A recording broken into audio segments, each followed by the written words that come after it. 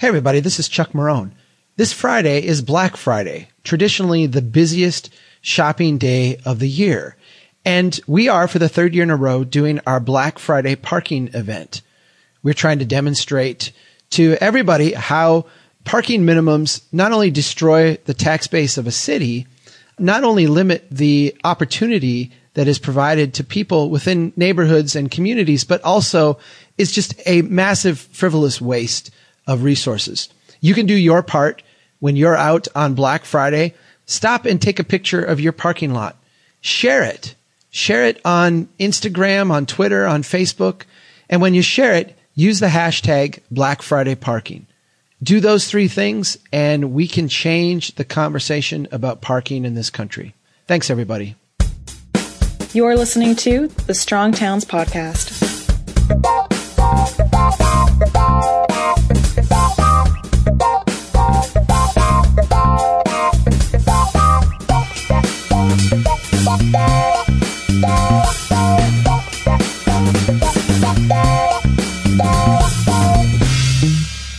Hey everybody, this is Chuck Marohn. He is a professor of urban planning at UCLA, the author of the book, The High Cost of Free Parking. I've got on the podcast today special guest Donald Shoup. Professor Shoup, welcome to the podcast. Well, thanks for the invitation. I'd like to ask you to give us some of the ways that free parking has a high cost. Well, everybody wants to park free, including me and probably you. But the problem is that when we park free, the cost doesn't go away. You know, the cost is still there of a parking structure or in a parking lot. And if the driver doesn't pay for it, somebody else pays for it. That somebody ends up being everybody, even people who are too poor to own a car. So I'm not against free parking. What I do criticize are parking subsidies. A parking subsidy is a fossil fuel subsidy. It's a subsidy for people who use gasoline to get to the parking space. And even the parking spaces, if they're asphalt, they're made out of fossil fuels. I don't tell people that I oppose free parking, but I certainly do think that parking subsidies have a high cost. The one person who did try to estimate the difference between the cost of just off-street parking and what the drivers pay found that the subsidy for off-street parking is about between 1% and 4% of the gross national income. So that's about what we pay for Medicare. So I think that it's a huge amount of money that we spend for the parking subsidies that probably go to the wrong people. And the further problem is that if parking is subsidized, more people will drive rather than walk or bike or ride public transit or carpool. So it's not just that there's a lot of money spent on it, but it causes us to travel in the wrong way or even too much. So I think the world would be a lot better off if you paid for your parking and I paid for mine.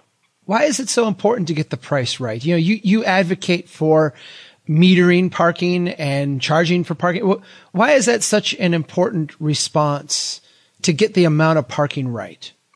Surveys show that 99% of all automobile trips end up in a free parking space.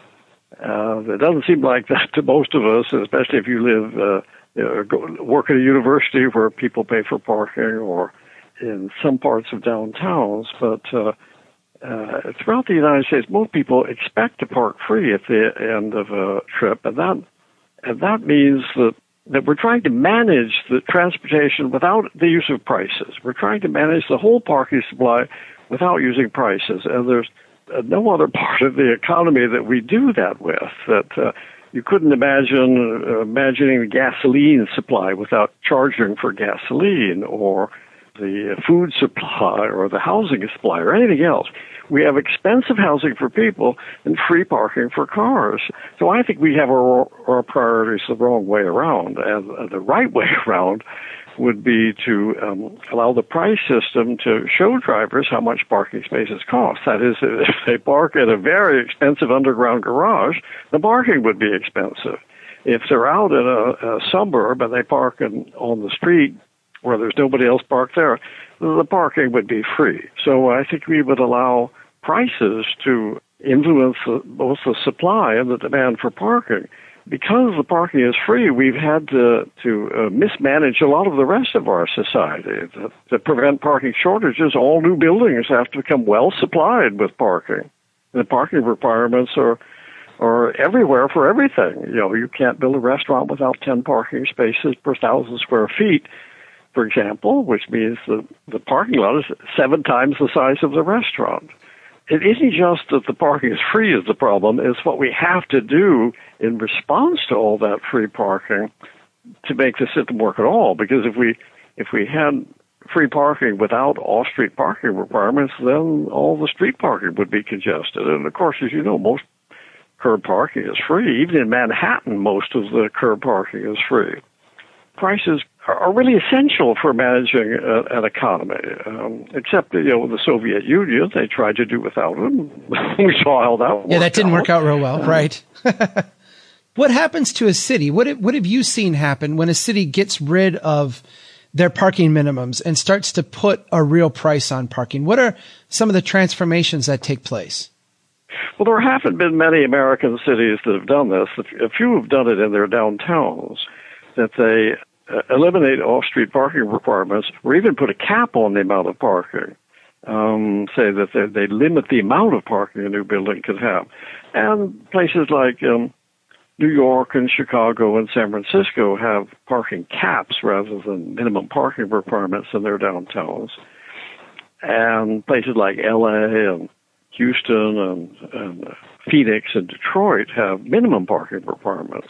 And I think we could see pretty easily, where would you want to visit? What city would you like to be a tourist in the downtown? Right. Say for a conference hall or a concert hall, either one in downtown. We can look at the difference between San Francisco and LA. LA has minimum parking requirements and San Francisco has parking caps. And LA requires for a concert hall 50 times more parking than San Francisco allows as the maximum. So somebody's got to be wrong. And I think if you look at downtown LA or downtown San Francisco, you say that LA has got it wrong. Right. So if your question was, well, what happens when cities change their policies? I think that more cities are beginning to think that these minimum parking requirements do a lot of harm. They raise the cost of housing because the housing has to come with parking. They distort urban design. The buildings have to be built with a lot of parking inside them, you know, on a podium or in a parking lot. They help pollute the air because of all the cars coming to the parking spaces. They congest traffic. They increase fuel consumption. And now we have to worry about the increased carbon emissions because there's a lot of carbon comes out of the cars on their way to the parking spaces. So I've made these arguments in my book, The High Cost of Free Parking, and in other places. You know, I'm an urban planner and I go to planning conferences, and I've made these accusations, let's put it that way, roundly condemned the way cities are planned now, and I have never heard an urban planner saying that no, minimum parking requirements do not increase the cost of housing. They do not increase the cost of everything else. They do not increase traffic congestion. They do not increase air pollution. They do not increase carbon emissions. It's just silence. You know, I'm happy to debate anybody who wants to defend the way we do it. Most of our planning for parking in the United States, but I think younger people are coming around to agree with me. You know, that planning students and they understand that in their planning education, the professors never have any instructions on how to set a parking requirement for a nail salon or a food store or animal grooming studio or anything else, any of the hundreds of uses for which we have minimum parking requirements. They have no instruction on how to do that because the professors don't know anything about it. All they learn as planning students is that minimum parking requirements get in the way of everything they want to do, like have affordable housing or transit-oriented development or something like that. So I think as these younger people come into positions of influence, maybe they'll say, well, look what London did. They say, getting back to your question, what happens when we switch from minimums to maximums? London, like some other cities, converted from parking minimums to parking maximums. And the parking maximums were lower than the previous minimums. But when people looked at the results, they found that very few people ever built up to the maximum. But previously, almost everybody built at the minimum. Right. And now when they had a new maximum and no minimums, the average parking supply at a new development was half of the previous minimum. They didn't build up to the new maximum, but they built about half of the previous minimum, implying that the previous minimum was doubling the amount of parking. Right. So I'm not against parking. I think that developments obviously should provide some parking for people who are willing to pay for it. But I think because we all want to park free, we've engineered a world or planned a world where almost everybody can park free. Most housing comes with parking bundled into the rent or into the purchase price. It seems free. Yeah. You can park. It seems like free, and you have to have the parking. And wherever you go, they have to have parking. So I think we have a sort of a nirvana, a fool's paradise, where everybody parks free at everybody else's expense. I think that's the mistake we've made. It is a fool's paradise. Everybody parks free at everybody else's expense, and we think it's a good idea, and we ought to plan our cities for that purpose. I do see sometimes politicians who hear your message and say, yeah, this is what we should do, and we should do this because we also have these big budget shortfalls, and wouldn't this be a great way to raise revenue? There's some pitfalls there in terms of making this politically acceptable. Yeah. Can you talk a little bit about that? How do you mean raise revenue? Okay. I'll give you a concrete example. Here in St. Paul, I'm from Minnesota, and in St. Paul right now, they've got some budget shortfalls. And one of the ways they're looking to solve the budget shortfall is we're going to increase the cost of parking. And hey, we should do this anyway because Professor Shoup says we should, and it makes a lot of sense. But I've heard you say there's some problems with doing that. There's some problems with using this as a budget fixing tool, right? Yes. Well, St. Paul only got half of the message.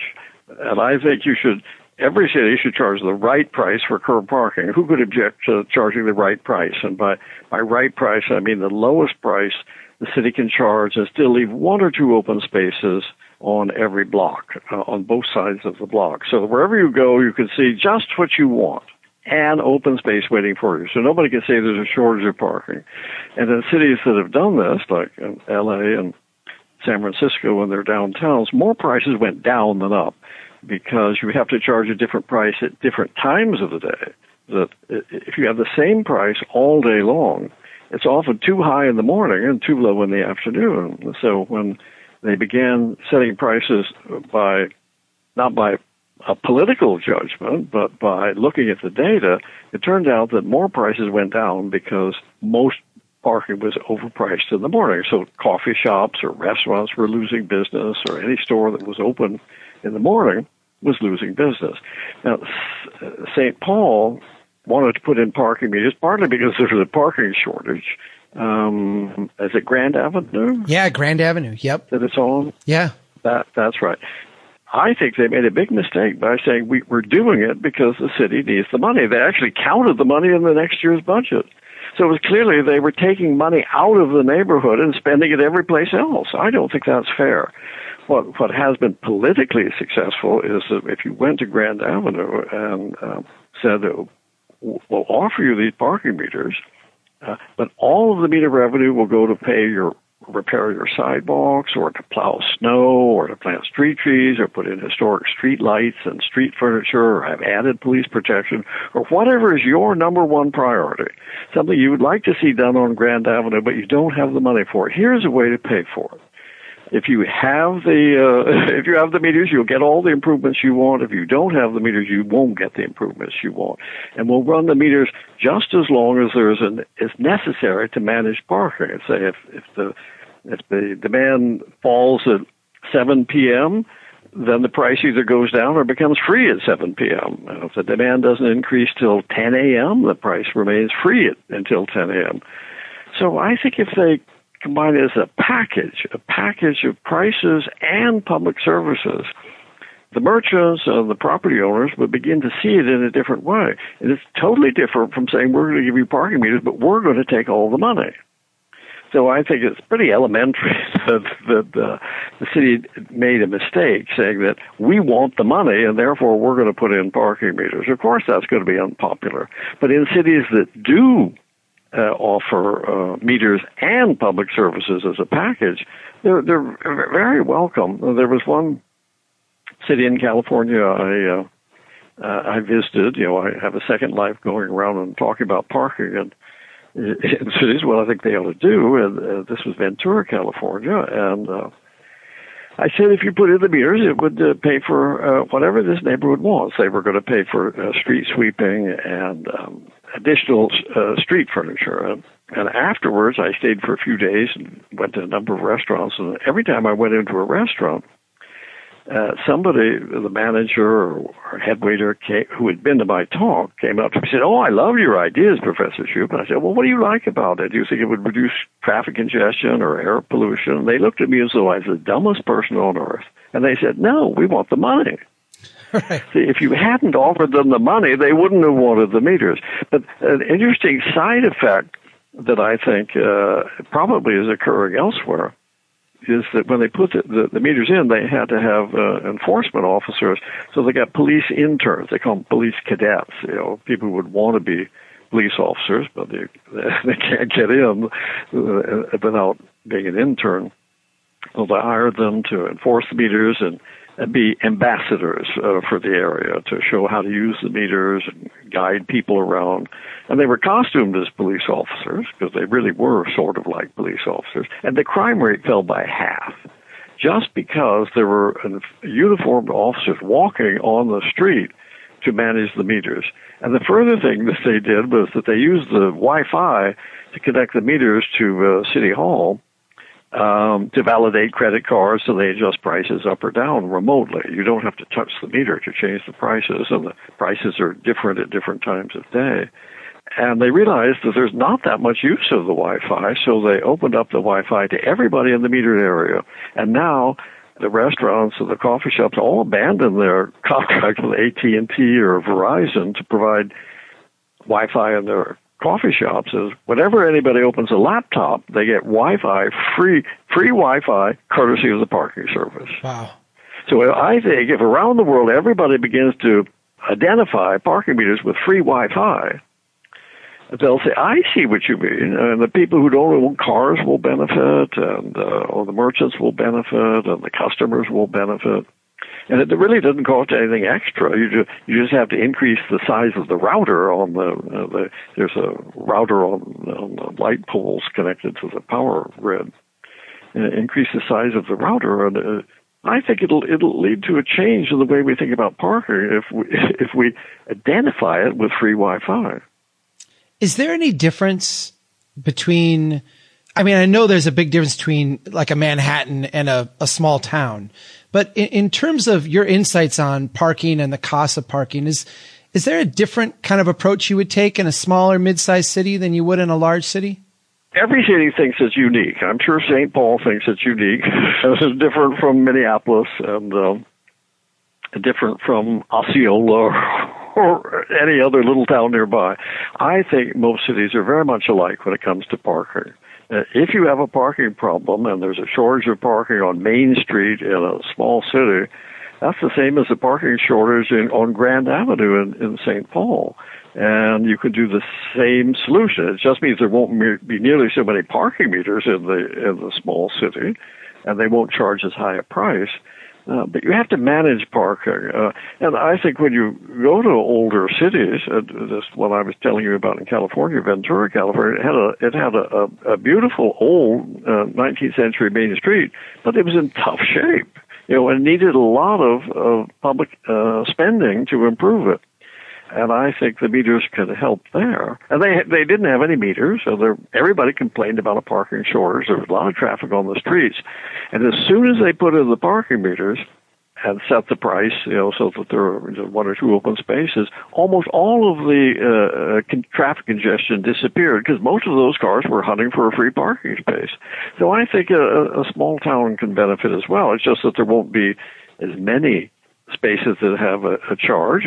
It'll solve the problem in a big city or a small city. Some of the biggest cities like Amsterdam does a great job or London does a great job. They have to charge a high price to create some vacancies, but they can do a lot of good with the money they receive. I've got one last question for you, and I appreciate you taking the time. It seems like for a while you had to have felt like a voice in the wilderness, and now it really feels like there's a lot of momentum around these ideas, and that your insights are showing up in more and more places. They're becoming more and more mainstream. Give us a little bit of your perspective on the genesis of these ideas and where you think we're at today and where you think we're going to be in a short period of time. Well, I think economists have recommended the right price for curb parking for a very long time, but it hasn't got much traction because nobody wants to pay for parking. I think one of the key items in making this idea popular and discussable, and I think successful, is to use the meter money to pay for services on the meter blocks. What St. Paul didn't offer to do. So I think some cities are getting just half of the message that we ought to get the price right, and they don't get the other half of the message is to make it politically popular and really useful. You have to spend the money in a very flamboyant way on the metered street, very ostentatious. You put signs on the parking meter saying your meter money makes a difference in Pasadena, or turning small change into big change, and then showing it's for street cleaning and sidewalk repair and tree planting, and so that everybody knows that they can see their meter money at work, so that they can see the meters are working for them rather than against them. So I think as soon as that idea becomes just as popular as the idea of charging the right price, I think these ideas will spread faster. And it's contrary to what most cities have done in the past, but because most meter money disappears into the general fund, that's why we have so few parking meters. That most parking is free, and most curb parking is free in most cities. And I think that if we learn how to recycle the parking revenue to improve the neighborhood that is where the charges are, then I'll go overboard here. I think if we get the price of curb parking right, if we spend the money to pay for public services on the meter streets, and if we remove these awful off-street parking requirements, I think many cities will enter into a golden age because there's so much money. The land is so valuable. It's worth so much. And that value could go to improve our cities so much, and the minimum parking requirements do so much damage if we could get all three things right: getting the price right, for parking right, the distribution of the revenue right, and get rid of minimum parking requirements. I think we'd see, and all over the world, let's put it that way. I'm kind of ambitious that I've spoken all over the world, and many countries, they say like China, they're more receptive than they are here because fewer people own cars. And it's quite obvious that only the car drivers will be paying. And the car drivers are richer, so it's not unfair. It's obviously unfair to have free parking when only a few rich people own cars. But if this gets around, I think that these ideas will be successful all over the world. China, they're better capitalists than we are sometimes. But this isn't capitalism. This is a market. I think that the government sets the prices, the government owns the parking spaces, and the government spends the revenue. So it's more like socialism than capitalism. It's like successful socialism. Market-based enormous socialism. Sure.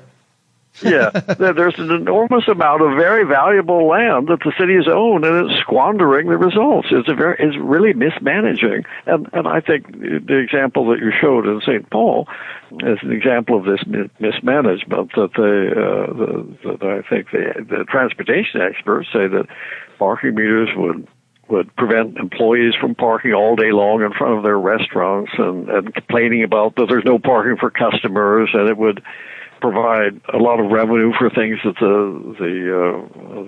neighborhood wants, even to build an off-street parking structure if that's their first priority. But it rarely is because parking is so expensive.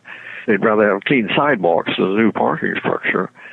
So I think that when we get parking right, that cities will right themselves.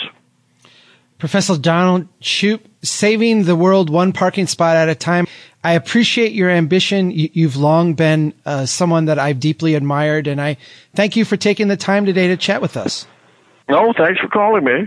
Thanks, everybody. And remember, Black Friday parking, go out, take your photos, share them, and use the tag Black Friday Parking. We'll help change the world one parking space at a time, just like Don Shoup. Thanks, everybody. Take care and keep doing what you can to build a strong town.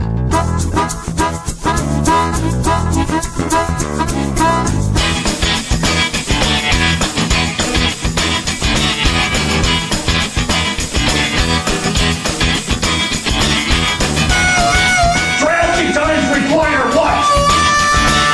Traffic measures, yes! Who said that? They know that America's one big pothole right now. Bill. That's the story. Chuck Marohn, this has been fascinating. Oh, Magnet City!